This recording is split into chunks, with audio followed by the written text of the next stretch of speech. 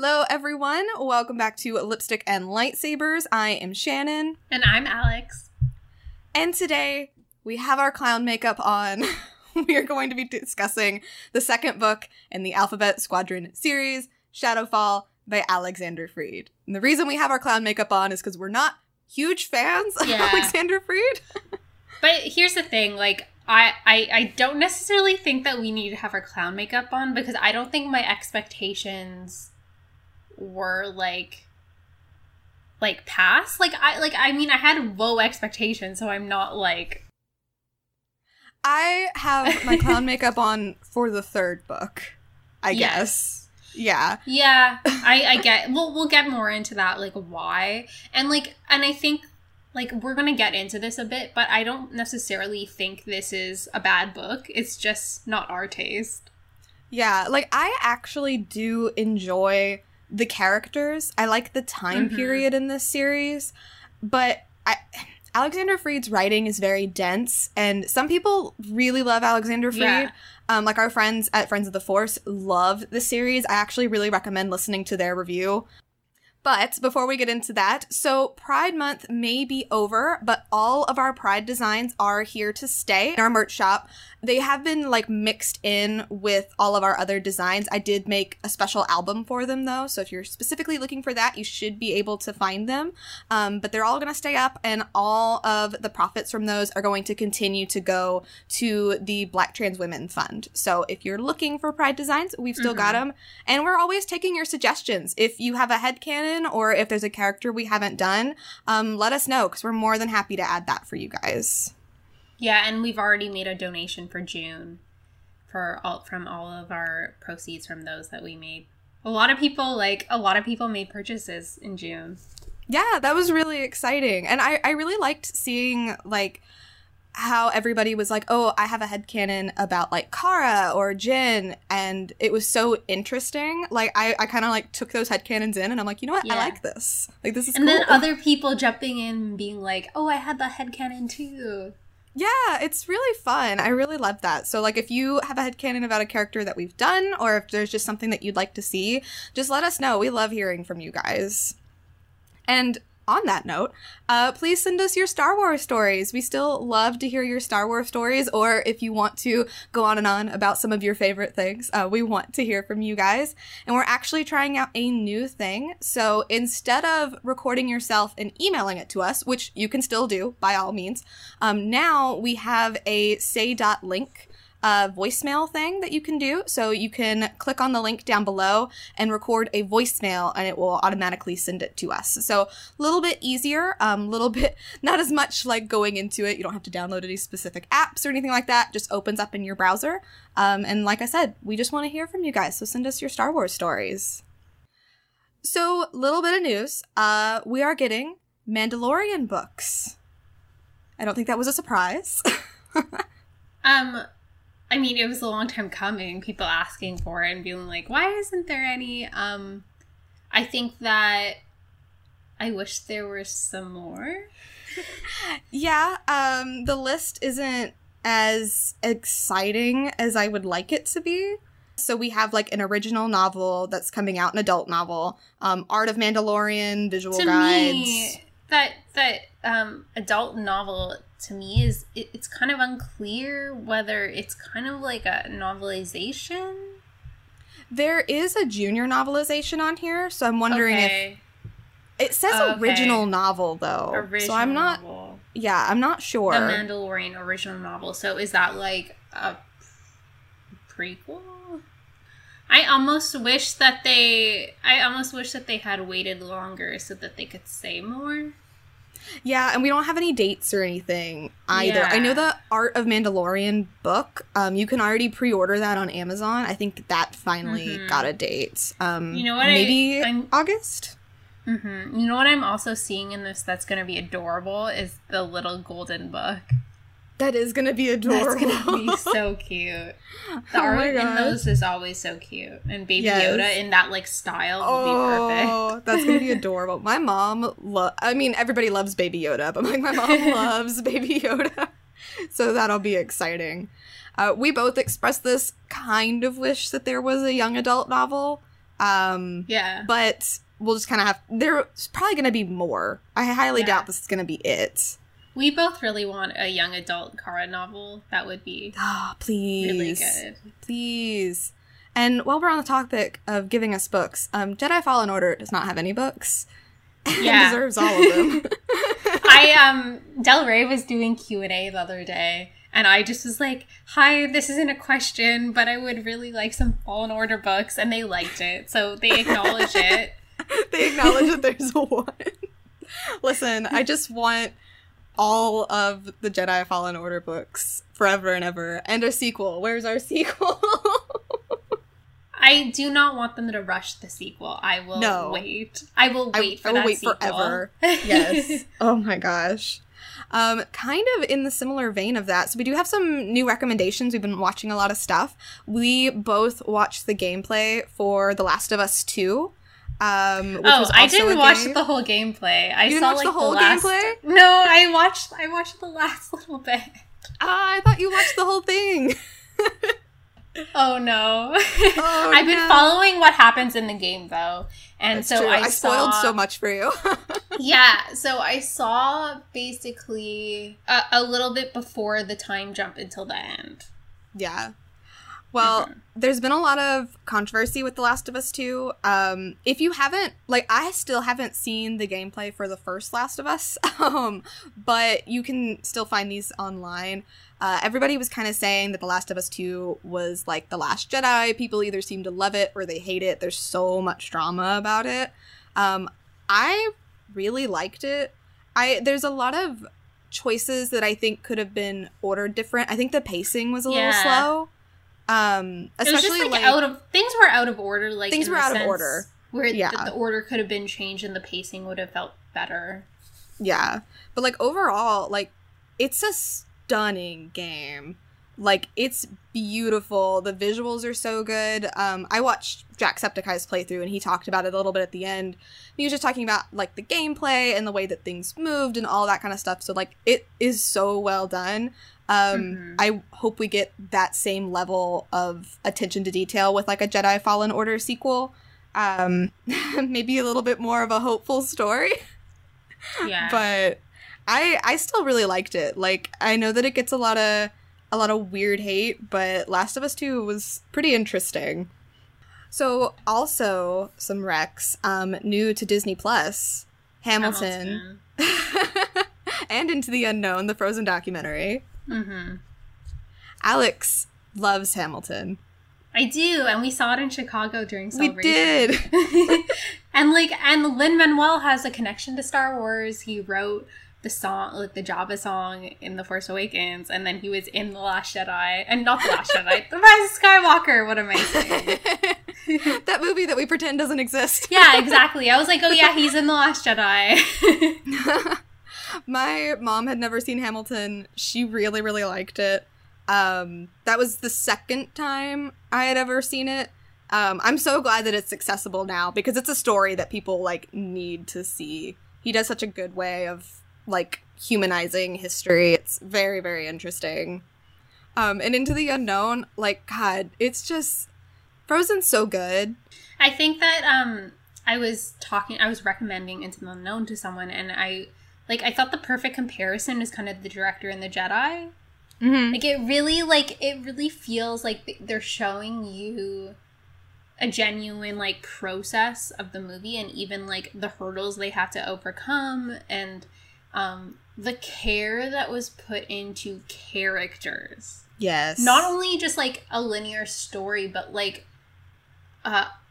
actual knowing that the characters are the most important thing, and having them be true to themselves, and also not being afraid to change things to make the story better. Yeah. I really liked there was a part where they were kind of talking about the animators, because there's a whole animator team for specific characters. I really liked when they talked about it isn't just the voice actor who is the character, but this whole cast of animators that make Elsa who she is, or Anna who she is. That was really cool. Well, there's always a duality with it. It's the the voice actor brings in their part and the animator brings in theirs, like, and it's like this marriage between two different artists that make the character who they are. Yeah, for sure. And I did see on Twitter, it's very obvious that they really care about Elsa, and like Elsa was really like the driving force. So some people were expressing some like dismay that like Anna doesn't get the same attention, but like Kristen Bell loves Anna. Like just the level of care that goes into like her performance like really shines through. Did you get to the part where they're talking about her song at the end? Next Right Thing? Yeah. Yeah. That was so like I thought that they were really focusing on Anna during that part. I don't know. Like I understand that like a lot of the movie was Elsa's journey, but I do think that they do care about Anna. Oh, for sure. I even think they didn't really talk about it, but when they were talking about Some Things Never Change, how that song ends with Anna closing the door, and like the whole first movie was about her like opening doors and all this, and they even said that like before Anna didn't have anything to lose, but now she has everything to lose. Like it was just really interesting, and it all culminates in that Next Right Thing where she's descended so far down into darkness and you get to see her climb back out into the light. Like the level of like care and passion that went into that, just it makes me very, very happy. And the last thing we're gonna rec is Empire of Gold by S.A. Chakraborty. So I am a quarter of the way in, and we're recommending this because S.A. Chakraborty is writing in the Empire Strikes Back novel. And just, man, I really hope she gets to write more Star Wars. I hope she gets her own book because, man, does she, like, get it? She fires on all cylinders. Oh, it's so good. Like, this author has everything. Yes.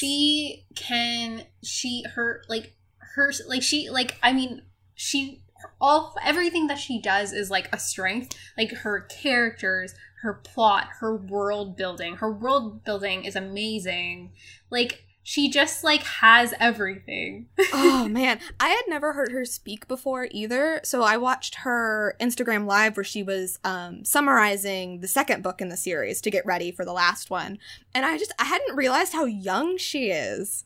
And it was amazing to just hear her talk about her book and like how passionate she is, and just it's so good. The world is so rich. Like if anybody's gonna inject some like life into Star Wars, like S.A. Chakraborty is such an amazing person to get for that, and I really hope they utilize that. Can you imagine like that like density of a book, like a big book like one of hers, like a Star Wars one? Man, see, like that's what I want out of High Republic. Like I know High Republic is not going to be the David trilogy, but I mean she's very like new adult, and like I would love to see that in Star Wars. We've never gotten that.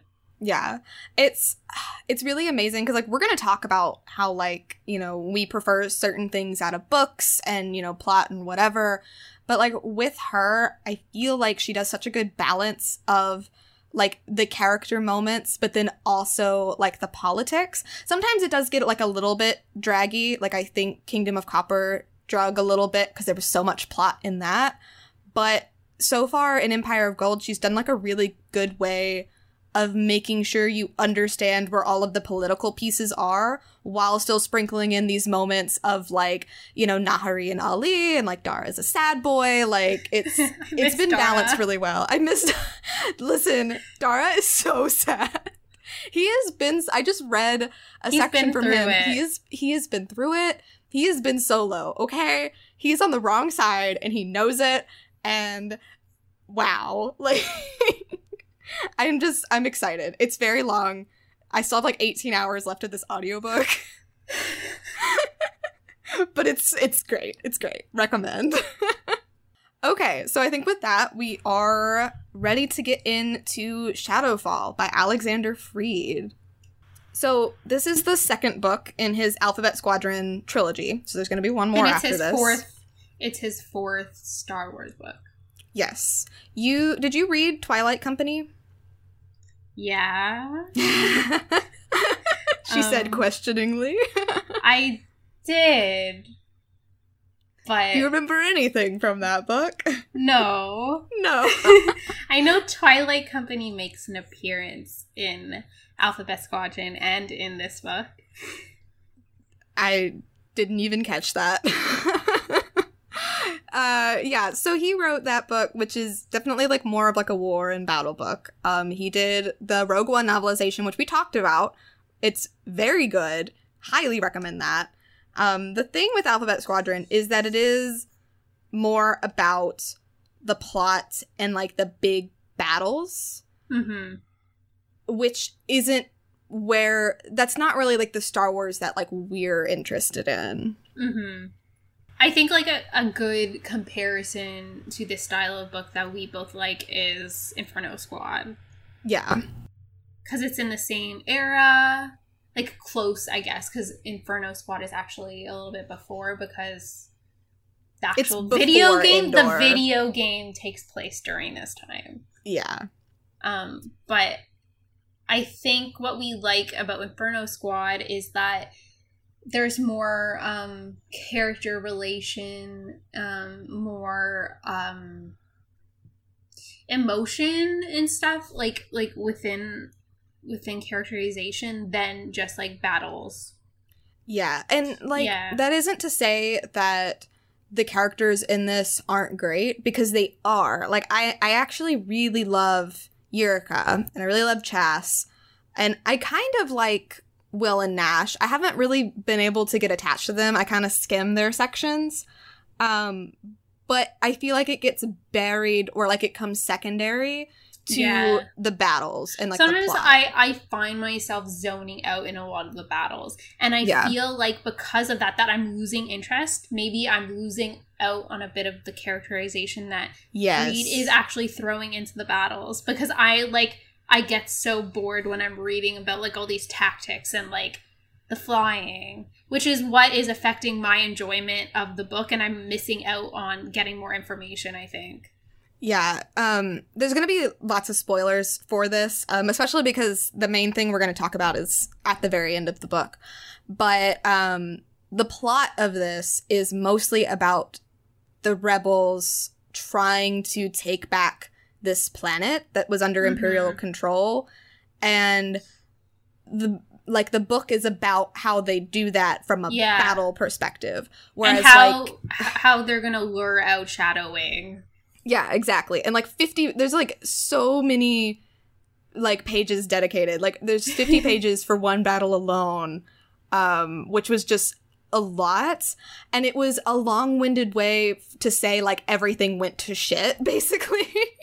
Because like, you know, and I hate to keep comparing it to Inferno Squad, but it's like the best like example. With that, like they were rooting out this like rebel cell, and it was more about how they were doing that, like, with their relationships than it was about, like, battle tactics and, like, picking people off or planets, you know? Yeah, it was more about, like, how, like, it was affecting them to be undercover. Like, how they were actually, like, developing emotions towards these people that they, like, considered the enemy. Where, like, we're not getting that between Shadow Wing and Alphabet Squadron. Yeah, I liked part 2 more than part 1, because I think that's where that kind of comes in more. The first part of this book, I kind of think you could do without. I know a lot of people do like that, though. I know, like, a lot of people love this book. But personally, I would have liked to see them open up with this battle, everything goes wrong, and they all get separated, and then, like, that's where you start. I felt like I waited so long for any story to get started. Yeah. Because to me, like, battles and tactics and, like, the push and pull and, like, the war games, to me, isn't really story. It's just, like, history and facts, you know? Like, does that make sense? Yeah. So, overall thoughts, interesting characters, but it's just very dense, I would say. Yeah. And it just keeps us from like wanting to like really dig in with it, because like I would skim a lot. I really do feel like I missed out on character stuff I would have liked because I was getting bored with the tactic stuff. Yeah, I 100% agree. There were even parts at the end where I would pick up on like a certain part and I'd be like, wait a second, what's happening? And I'd have to go back because it had gotten like buried in there somewhere.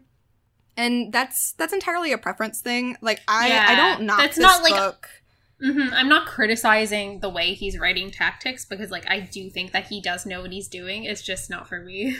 Yeah, like I think another thing that it's similar to is Aftermath, and I vastly prefer Alphabet Squadron to Aftermath.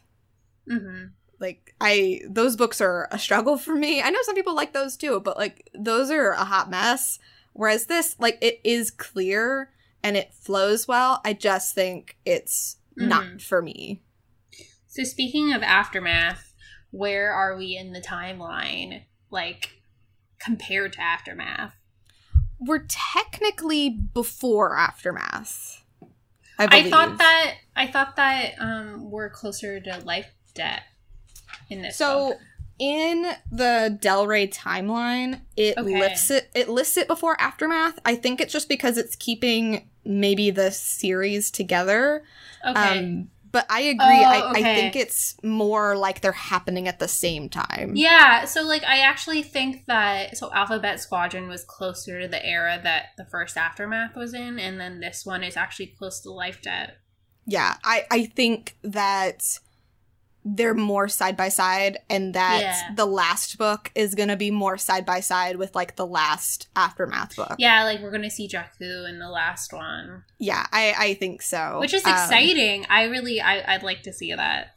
Yeah, and I like seeing it from another perspective, because I think Aftermath, there's so much happening and there's so many characters that I think they're harder to follow than Shadowfall, because Shadowfall and like Alphabet Squadron, it's just about these 5 characters.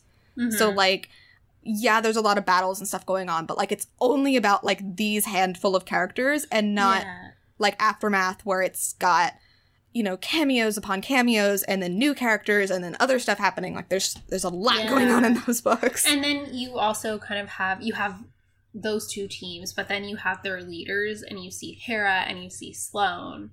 And I feel like this is like, it kind of comes from A New Dawn also, but you're kind of seeing this like build up of this like Hera versus Sloane thing that might like shine through in the Squadrons video game. What did you think of Hera in this book? I think that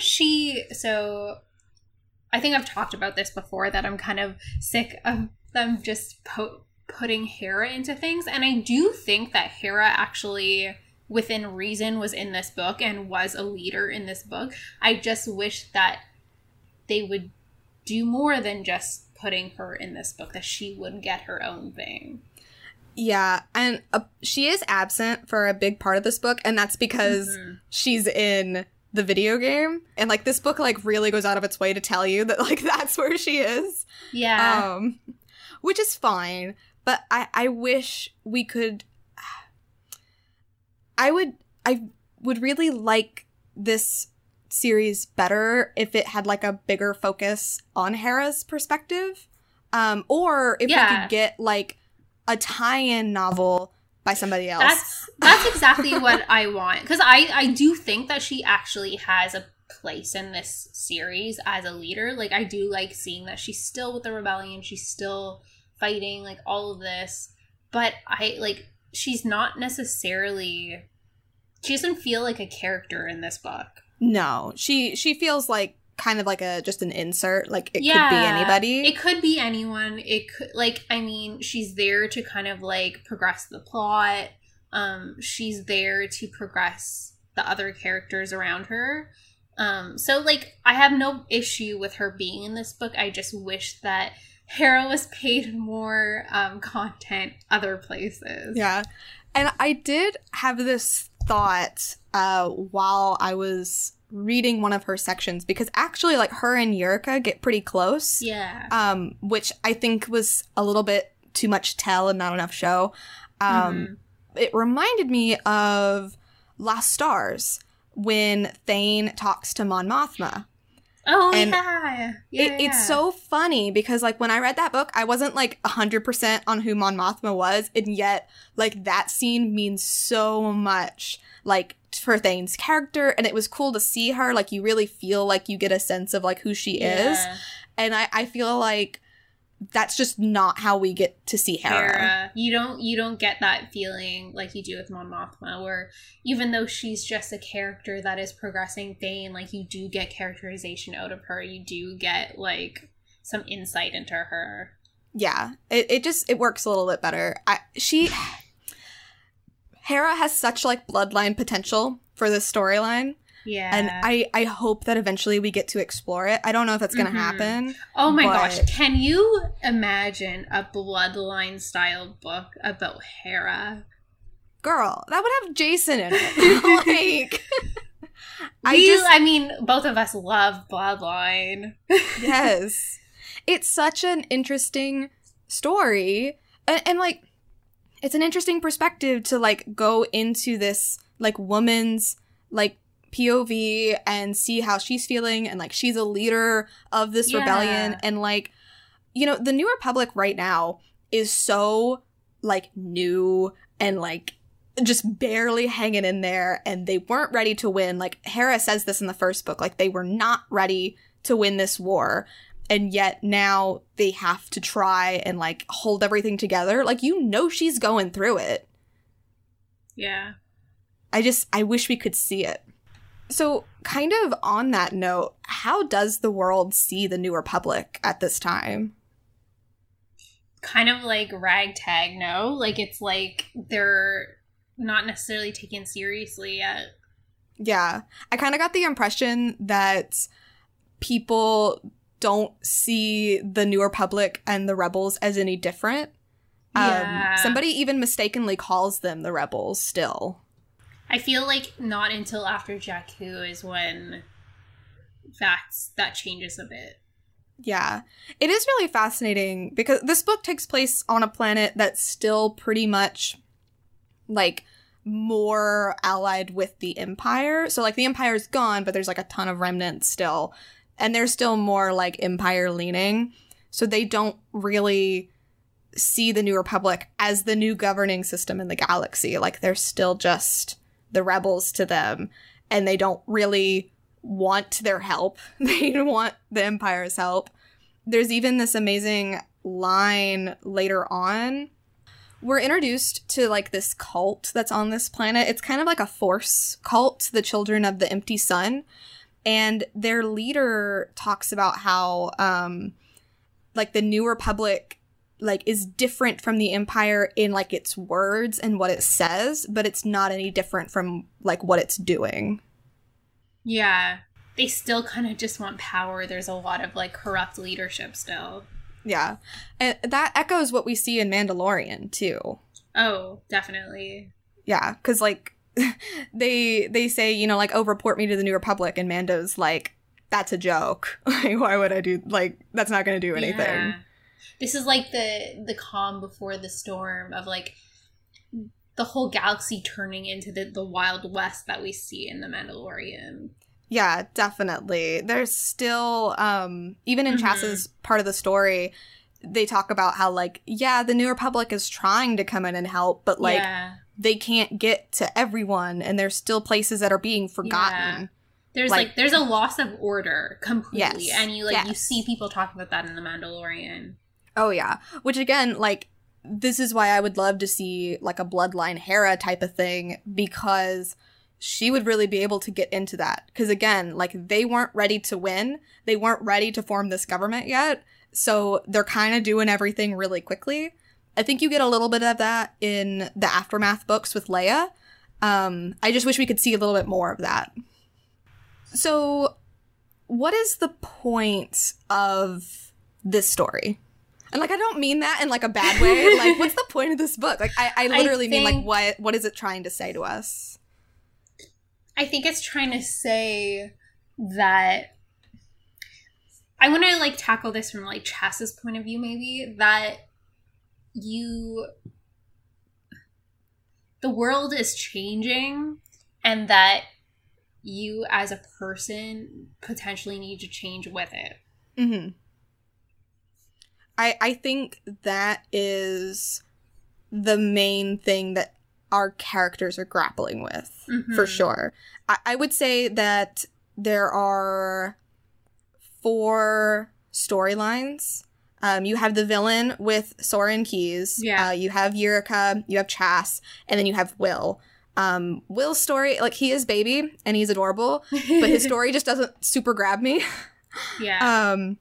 But, like, he's realizing that they're, like, fighting a war for no reason, and he doesn't want to fight, and he doesn't want to lead, but, like, he has to. Yeah, he has to. And then there's Chas, who it's, like, the opposite, where there's, like, this war is dying down, and all she wants to do is give herself up for the cause, and that she's not going to have an opportunity to do that because the war is going to be over. Yeah, I really want to talk about this with Chas. So, like, I mentioned the Friends of the Force podcast. Once again, I highly recommend their episode. It's really good. I really disagree with them on this part, though, and it made me really angry. I'm sorry, Brad. But there's a part right after, like, the battle at the midpoint. Everything goes to shit. Everybody gets separated. And Chas is floating out in space, like, in her broken B-Wing. And she is just so, like, resigned to the fact that she's gonna have a meaningless death and it's gonna mean nothing. Like, her life meant nothing. And there's a part where she kind of reflects in herself, because she's a huge fan of Jyn Erso. And she says that she was the antithesis of everything Jyn Erso was. Where Jyn died, Chas lives. Where Jyn brought life, Chas left the burning corpses of friends in her wake. So she's really dealing with the fact that, like, everybody's dying around her, and she feels like she's not doing enough. Like, the only possible thing she could do is die. And a lot of people are predicting that Chas is going to get her heroic sacrifice and she's going to die. But to me, that is not the point of her story. Yeah. Like, I think, like I said, the point of the story is that, like, everyone needs to learn to change with how fast the world is changing, and that, like, Chas should come, like, I guess she needs to kind of confront herself. Mm-hmm. I think people need to realize that the age of heroes is over. Yeah. And that, like, they don't need to die as martyrs anymore. Yeah. She has, like, a dream that she's going to be living this, like, meaningless existence. Life. Yeah, like a boring life, basically. Yeah, and she would rather die. Mm-hmm. It's almost like a Force vision, isn't it? Yeah. Well, and that's one of the things that Brad and Sarah were saying, that it since it's so recurring, like, it's kind of like a prophecy or like a premonition, like, that's something that is going to happen. And to me, like, that's not the point of her story. Like, the point is never to die. And I think Star Wars as a whole hasn't really grasped that yet. There's been so much, like, meaningless death, whereas, like, Chas is so young, and, like, she fought in this war, and, like, yeah, it's everything she's ever known. Like, what is she gonna do when it's over? Like, it's so much harder to live. Like, she still has so much life to live. But yeah, that's such a, like a poignant thing to say. It's so much harder to live. Yeah. I think we'll get to Eureka, but I think we also see that with our villain, Soren Keyes. So I was really confused by his storyline the entire time. Like, so he's the one who convinces Eureka to leave the Empire. Yes. And he leaves too. Yeah. And so I'm like, why are you back? And I could never remember. I'm like, why did he come back? Why is this the hill that he's going to die on? Because he even says, like, I want to save these people from fighting in a meaningless war. And I'm like, well, you're making them fight in a meaningless war. And it was really confusing to me, but I did some, like, searching around, just trying to, like, understand him better. And at the end of Alphabet Squadron, he's like hounded that entire book. Like he's, you know, assumed another identity. He's just trying to have his own life. He's trying to move forward, but somebody always finds him, whether it's the Empire or the New Republic. Like he can't rest. So he feels that there is no place in the galaxy for people like him. So he vows to return to the Empire to at least, like, make it up to them. Like, he thinks his redemption is giving victory to Shadow Wing. Like, that's what he's convinced himself of. He's kind of, like, put in this corner. Like, and I think all the characters in this book kind of feel like that. Like, Will feels like he's put in this corner where he has no choice but to lead. Like, Chas feels like she's gonna die a meaningless death and she can't avoid it. Yeah, I think everybody is just really feeling, like, the weight of this war. And it's brought up again and again. Like, at this point, this fight is meaningless. Like, it doesn't mean... Like, if the Empire... Like, the Empire is not coming back. And, like, Soren knows this. Not everybody does. Some people are worshipping the Palpatine messenger droid, casual blood sacrifice. So, like, some people really do think that, like, the Empire is going to come back. But it's pretty clear that it's not going to. We'll get into some aftermath stuff in a little bit, but this fight just doesn't mean anything. Like, what does victory mean? And that's what they're all kind of facing. Yeah. Like, the Empire is going to fall, and Palpatine was very aware of that because of all the contingency plans he set up. But why are they hanging on? That's what we learned in the first one. Like, Operation Cinder, like, he did that to, like, when he died, he set that off because he's like, all right, the war is over. And that was part of his plan because he knew that the rebels weren't ready. Like, the rebels were not ready to win. It was very strategic of him to do this because now, instead of spending their time forming, like, a well-functioning government, they're still fighting the Empire. Like, they can't move on. They're fighting the Phantom Menace still. They're still fighting the Phantom Menace. He has never gone away. And he still hasn't gone away. Palpatine is, like, the smartest person in the galaxy up until The Rise of Skywalker. Yeah, it's true. There's even a line in this book that says, yet there was no escaping the shadow of the Emperor. Like, he's always there. And he always knew what, like, he had so many plans. And it all kind of fell apart. But at this point in time, like, he knew what he was doing. So, do you want to... We're kind of talking about, like, the Emperor and moving forward. Do you want to talk more about the messengers, or do you want to get into Yrica's story? I don't think there's too much to say about the messengers. There is this scene that this guy basically cuts his hand and makes, like, a sacrifice to the messenger. And it's kind of, like, set up like a shrine, basically. But he... Like, the messengers haven't spoken since, like, the end of the war. Well, not the end of the war, but, like, after Endor. Yeah, all they gave the order for Operation Cinder, and then they don't say anything else. And yet, everybody is still kind of waiting for him to say something. And I did think it was interesting at the end, like, Keyes is kind of haunted by this Palpatine droid. He can't, he talks about, like, you know, metaphorically, there's no escape from the Emperor, but, like, literally, this droid, like, keeps coming back. Even after the ship is destroyed, like, somehow it was salvaged and it's, you know, still around him. And it's broken now and, like, keeps repeating the bit about Operation Cinder. So it's interesting where it's, like, it is kind of like a metaphorical thing of this is just going to keep going on and on and on, and, like, violence begets violence, and it's just an endless wheel. Like, the New Republic is still falling into their trap. Yeah. Yeah, they have not escaped at all. Like, they're still playing the Emperor's Game.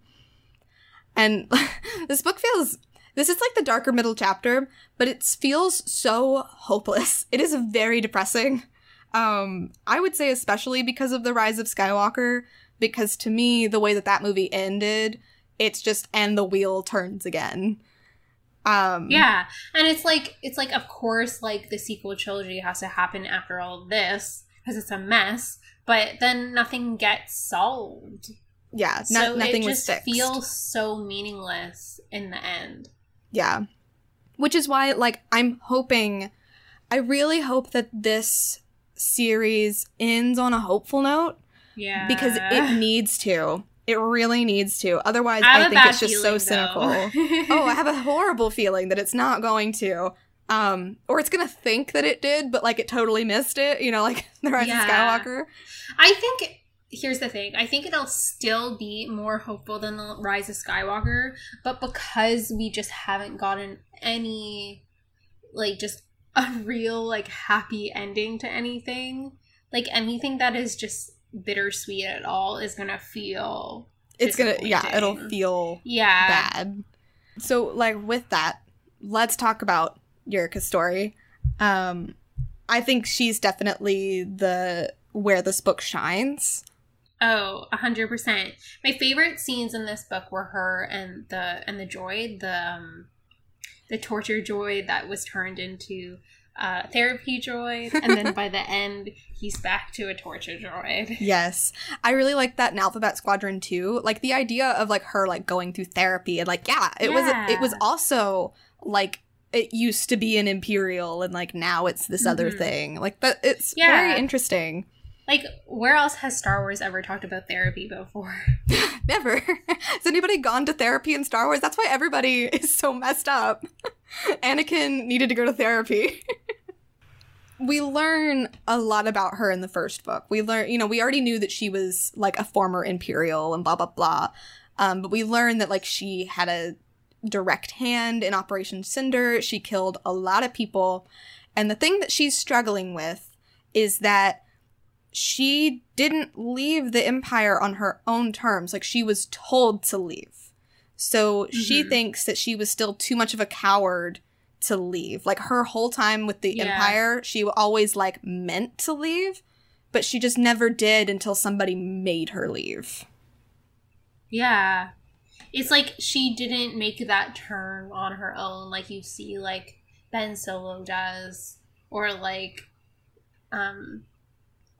Ventress. Like, those were their decisions. It was on them. Where her, it was, I guess, like, she doesn't feel like she has the agency of it. Like, she calls herself a coward. Like, she was too afraid to make that change for herself. Like, I think she knew that being with the Empire was killing her and that she was losing herself, but she was too afraid to leave. She needed that push. I think she definitely needed that push, but then she internalizes it and she keeps it a secret and nobody knows. So when it finally comes out, she's still not at the place where she's accepted it herself. So she fully expects people to turn on her and she lets them. She thinks she deserves it. Yeah. She's like, I deserve this punishment, like, for what I did. Yeah, there's, like, a bit at the end where she's just like, what would I have expected? Like, I can't disappoint them anymore because I've already betrayed them. Like, when her secret comes out, she does nothing. Like, you can tell that Chas and Will are, like, waiting for her to say something, like, defend herself, do anything, and she just doesn't do anything. Yeah. It's really intense, I feel like, what she's going through. And then we get to see it played out in a meta way when they get stranded in this desert and she finds a Sith temple. That was wild. It was wild. So, tell me about this. This is chapter 18. So what's happening? So they find, like, a tower, basically. And it's really hard to follow. I found it hard to follow, like, what was going on, but I think that was kind of on purpose. Yeah. Like, because it was so mystical and, like, we're having, like, this really I guess, number-oriented book, and then we get this, like, crazy abstract kind of thing where she, like, to me, read like she was having these dreams and she was going in and out of them. Mm-hmm. Yeah, her and Aiden and this torture droid, ITO, are stranded in this desert. They don't know where to go. Like, the planetoid that they're on is, like, hurtling towards, like, a black hole or whatever. And they come across the Sith temple, and they're like, this has to be the way out. And it's, like, I read it as it was, like, forcing her to relive, like, her bad memories. Or, like, relive the things that she doesn't want to remember. Yeah. So it's, like, all the things that, like, she didn't defend herself on, like, because she's just kind of ignoring them. She had to confront them in this scene. Yeah, like, she doesn't ever stand up for herself. She lets people think what they want of her, and then she takes that and then adopts that as the way that she sees herself. Like, I don't think she thinks anything of herself except what other people tell her, which is really depressing. And, like, I got a lot of Ben Solo parallels from her. Yeah. I really felt like there was a level of understanding with that, which I wasn't expecting to see from Alexander Freed. Yeah, I think that, like, she lets other people dictate her, like, lets them decide who she is, what she has to do. Yeah, and she just lets that happen. She does. She just, it's the same thing with her not leaving. She just lets other people make decisions for her, but then she still feels ashamed for it. Yeah. It's almost like she's trying to, like, bottle up her feelings, and, like, if other people are making decisions for her, then she doesn't have to be emotionally attached to anything. Yes, I think so. And I think that there is a level of security in that when you're with the Empire. Because when you're in the Empire, you're not expected to make your own decisions. You're just expected to blindly follow orders, which is a lot easier than being held accountable for what you're doing. And I think that's the journey that Will is on. Will is having to come to terms with being responsible for leading these people. And, like, he doesn't want to do that either. Like, he wants to go home. He doesn't want people to be blindly following him. Yeah. Because then, like, at that point, he has this responsibility on him of all these other lives. Yeah. Because they're just following his orders. Yeah. Everybody's just, like, taking all of this weight and just putting it on themselves. And, like, with Yurika, I feel like she's still doing that, even though she's also trying to, like, push it away. And I think when she's, you know, dealing with the Sith temple, like, it's just bubbling over. Like, she can't contain it anymore.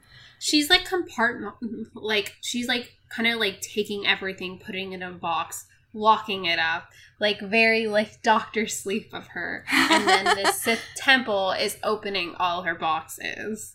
Which, funny thing, Alexander Freed also does that in the Rogue One novel. Like, we talked about that with Jen in the hatch in her mind. Yeah. Yeah, so that's really cool, like, how that ties back in. Alexander Freed does have a lot of cool ideas. His writing is just very dense.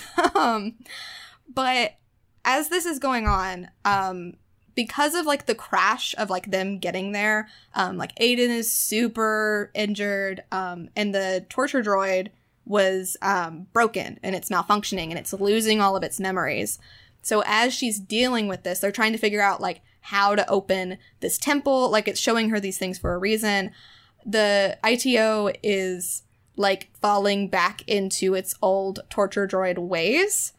And we find out that it's now it's not trying to find a way out. It's just torturing her. It's forgotten everybody that it's ever known and only knows that Yurika is a war criminal and is punishing her. Mm-hmm. And that plays, like, a big role in what she decides to do later, because she thinks that, like, you know, when you strip everything away and she's still only seen for the horrible things that she did, what's the point of trying anymore? Yeah, it's like if everyone's telling me that I'm this horrible thing, like maybe I am. What does that remind you of? Ben Solo? Yes. Because Ben Solo also went to the dark side because everybody was telling him that he was this horrible thing, so maybe he just resigned himself to it. I think that really plays into the Ben Solo comic, which I like seeing, so that's good.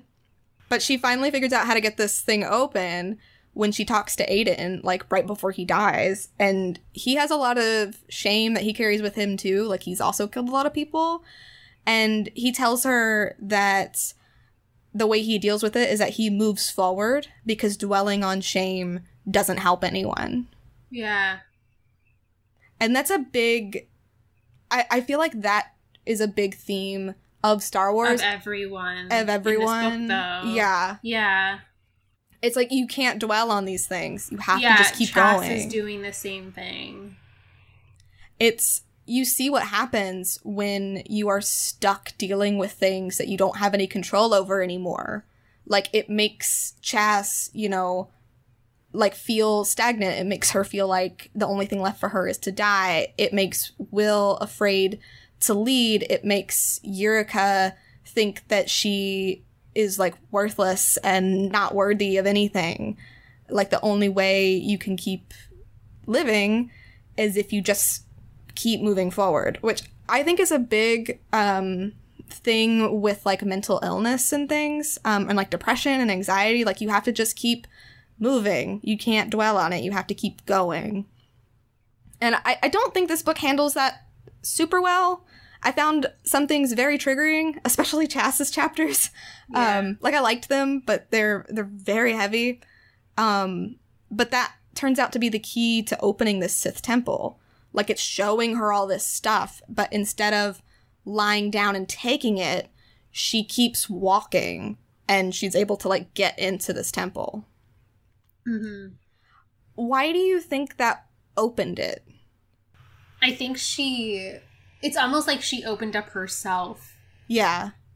And it's like, it reminds me of The Last Jedi, like in the dark side cave, where Rey approaches herself. Mm-hmm. Like, you see the line of rays, and then at the other end, like, she says, like, at the other end, she found what she was looking for. Yeah. She even says that, like, she could have been, like, lost there forever. Like, if she just kept, like, so, like, getting it dwelling really, on like, it. reminds me of this scene. Yeah. I really like that, it even kind of reminds me a little bit of Dark Disciple, in that, like, this dark side temple, like, yeah, it's dark side, it's evil, it's whatever, but, like, its intent wasn't necessarily to torture her, because the way through was to overcome it. Mm-hmm. And you see that happen with, like, Boss. Like, he opens kind of like a hatch in his mind, and that's when he's able to go back to the light. Yeah. It's really... It even kind of reminds me of Rebels a little bit, with, like, on Malachor. Yeah. It's really cool. I think that they're playing with this idea of what the dark side is. Like, it's not just the opposite of the light. Like, it's there's more to it, I think. But from there, she finds a ship. She's finally able to leave. But then she makes her decision that she's not going back to the New Republic. She's going to rejoin the Empire. What did he think when he read this? I had to reread it. I was like, what? I re-listened to it too. I was like, wait, what? Yeah, I couldn't believe it. But honestly, like, I get it, and it's the same choice that Keyes made. Mm-hmm. It's that she just resigned herself. She can't go back. Oh man, I really liked the way they ended this. Yeah, I pulled up the page that this is on. It's like the very end. It's 378. She talks about, like, everybody knows her secrets now. She was incapable of disappointing them anymore. She said she was thinking about her future now, had been trying to envision it since she left the corpse of Karen Aden. I move forward, the spy had said. ITO2 had clarified her path. The droid had done so much for her, but when its memory had been stripped away, it had recognized her as just another war criminal deserving punishment. What more could she have expected? She'd been thinking about her future and what would become of her in the New Republic. When her tribunal came, who wouldn't see her as ITO had, as her squadron had? She wasn't ready for her existence to end. She's not ready for existence to end? Yeah. I almost feel like she's going to the Empire because she's punishing herself and she knows they're gonna lose. I think so, too. I think she sees staying with the newer... Like, it's the same thing that Soren is doing, because he was like, what does it matter? If they're only gonna see me as this one thing, I might as well go back and be it. And be it. Yeah, and, like, if she thinks that if she stays with the New Republic... like, nobody's gonna care about her anymore. Like, everybody just sees her as this one thing, so she's probably going to die. And, like, she's not ready to die yet. But at the same time, I also think she's kind of going back to the Empire to die. Like Chas. I think it's the same thing that Chas wants. Like, Chas wants to go out in a meaningful way. Like, not in a whisper where, like, nobody remembers you, but, like, in a big, meaningful way. I'm interested in what's going to happen next book. Yeah. Like, is she going to be in the Empire and give away New Republic secrets? Or is she going to destroy the Empire from the inside? Like, is she going to still continue to be self-destructive? Yeah. So that, like, she can die in the Empire and she can kill the Empire from within? Like, what is going through her head? That made me think of Ciena at the end of Lost Stars, when she was going to go down with the ship. Like, she, you know, if she goes down with the ship, then at least, you know, she did her duty or whatever. Like, it's so much harder to live and try to be better, to try to have a new life. Like, it's so hard to do. And that's why my clown makeup's on, because it doesn't matter how... Like, if you kill Yrica and Chas, it doesn't matter how you do it or what their deaths mean, because it's pointless. Like, but could that mean that, like, we get a Lost Stars moment where Chas goes and saves her? I would love that. Because they kind of set up a little bit of that ship in this book. Yeah. I kind of ship it. I'm really into it. Because Chas felt so betrayed finding all that out about Yrica.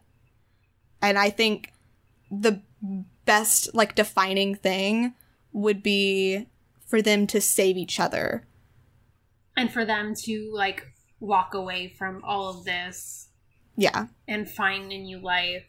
Yeah.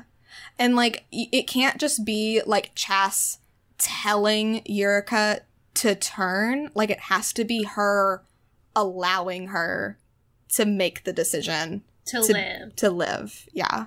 Yeah. That would be so important. Because every decision has been made for Yrica in this series, and she needs to make a decision for herself. Yeah. And that decision should be to live and to just keep going. Like, I really hope that that's the ending that we get. I don't know if I trust Alexander Freed to do it, though. Especially after, like... The Rise of Skywalker, and, like, you know, we just read Dark Disciple, and there's a death in that, and all that. Like, I worry that Star Wars is focusing too much on these, like, martyr deaths, whereas, like, right now we should be seeing, like we said, you know, the Age of Heroes is over. It's time to adapt and change. Atonement. We need to see Atonement. We need to see Atonement. We need to see her keep going. Because the only person that we've seen do that is... Kallus. Yeah. And she needs this. I would even love to see her, you know how Keyes is the one who told her to turn before? I would love to see her confront him and tell him to leave. That would be cool, too. It makes me wonder, like, what these, like, meetings that Lucasfilm are like when they're talking about, like, where do we need these stories to go? Like, how are we... influencing our readers? Like, what kind of messages do we want to put out? Like, it just seems like so, like, hopeless to me. Yeah, because, like, I'm not gonna lie, like, when Chas was, like, floating alone in space and just thinking about like her meaningless existence and how much she wanted to die. Like, if you have any kind of like, if you've ever had to deal with like suicidal thoughts or anything, like that's awful to hear. Like, she was just like thinking that she was better off dead and like all this kind of stuff. Like, it's awful to hear. And like all I could think of was like, you know, Ben Solo, and he's probably thought that too. And then he died in the end anyway. We've had plenty of conversations about like how people relate to Ben Solo and how much his life would have meant, like him living would have meant to them personally about themselves. Yes, exactly. So like to see like potentially Chas or Yrica die in the next book would, I think, open a lot of wounds for a lot of people who enjoy those characters. Yeah, for sure. And see themselves in them. Well, and I think it's a big part of Star Wars that we do kind of relate to these morally gray characters, or like we relate to these characters who have dealt with the dark side in this way. That's another reason why it makes me so mad when they were talking about how like Ahsoka's never dealt with that. And I'm like, I don't know. I feel like we just haven't seen it. But like we want to see these characters be better. And for so long, like that was like the big tagline like in the in the road to like episode 9, like the choice to be better. And that was in Dark Disciple too. I want to see them make that choice. Like, people need to remember that their actions are metaphors. Like, like killing someone in Star Wars, when we're reading that is not equal to like literally killing someone. Exactly. It's just making mistakes. It's fiction. It's fantasy. Like, it's not a one-to-one comparison. Well, and it makes you feel something. Like, to even like bring it all the way back, like The Last of Us, Ellie is going on this like huge revenge story, and the whole time you're playing as her, even though you're like kind of rooting for her a little bit, like you're also like super worried because like she's killing all these people and it keeps getting worse and worse and worse, and like you feel it whenever she like kills like a major person. You're just like, that hurt. Like, that was a big thing that you just did. Like, and it's not like saying like, oh yeah, you kill people in real life. Like, no, it's making you feel for like what it's doing to them on the inside, like how it's tearing them up on the inside, you know? And it's just, I really hope we get some good like hope and meaning coming from the story, because we really need it. Definitely. I will say that I think this series is really interesting, and I'm glad that like we read them and like we're reading them, because there is a lot here. Kind of like what we talked about though. I don't know if I can recommend them because of how heavy they are. Yeah. I think it depends on the person. Because some people come out of this and, like, they love it, and they're so happy. Like, I came out of this, and I'm like, I feel, like, drained. I feel like garbage. I feel like garbage. It's like, I need to read something, like, happy. Because some things rip me up, and, like, I say thank you. This ripped me up, and I say, ow. So, you know. It's like when Thea writes something, you say thank you. Yeah. Because, like, we love the angst. We love that pain, but it's gotta mean something. So, like, I'm excited to read the next book. I'm very worried. I'm literally, like, going to go into that book knowing that, like, it's probably gonna let me down. So hopefully, if it doesn't, it'll feel really good.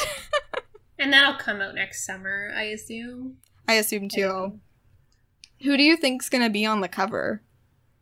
That was something that they talked about on Friends of the Force. They were like, you know, we've had Erica, we've had Chas, so like, where are we going now? I kind of think it might be Soren. Yeah, that would be interesting. I love the cover for Shadow. It's beautiful. It's so nice. Yeah, even Alphabet Squadron, like, it's very orange, which I don't like, but I like that these books are purple on the inside, but they're very pretty. I do like them. Do you have anything else you want to say about this book? I don't think so. I think we pretty much covered it. They're not bad. They're actually very good. It's just very complicated. Dense. It's very dense. Yeah, there's a lot going on. I skim battle sections, and chapter 18 is like the best one. If you're not going to read this book, like, look up chapter 18 because that's a good one to read. But next time, we don't have a topic picked out yet, but hopefully we have something fun in store for you for our next episode. But also be sending us your stories. We are really excited to hear from you guys. If you read Shadowfall, we would love to hear you talk about it. Maybe you have a different perspective than ours, and we want to get that for you. So you can always email us, or you can send us a voicemail like we talked about before. The links for that will be in the description. If you want to keep this conversation going, you can always find us on Twitter at @lip_lightsabers. I am at McCarter Shannon, and Alex is at Alex Leonis, and we will see you guys next time. Bye! Bye!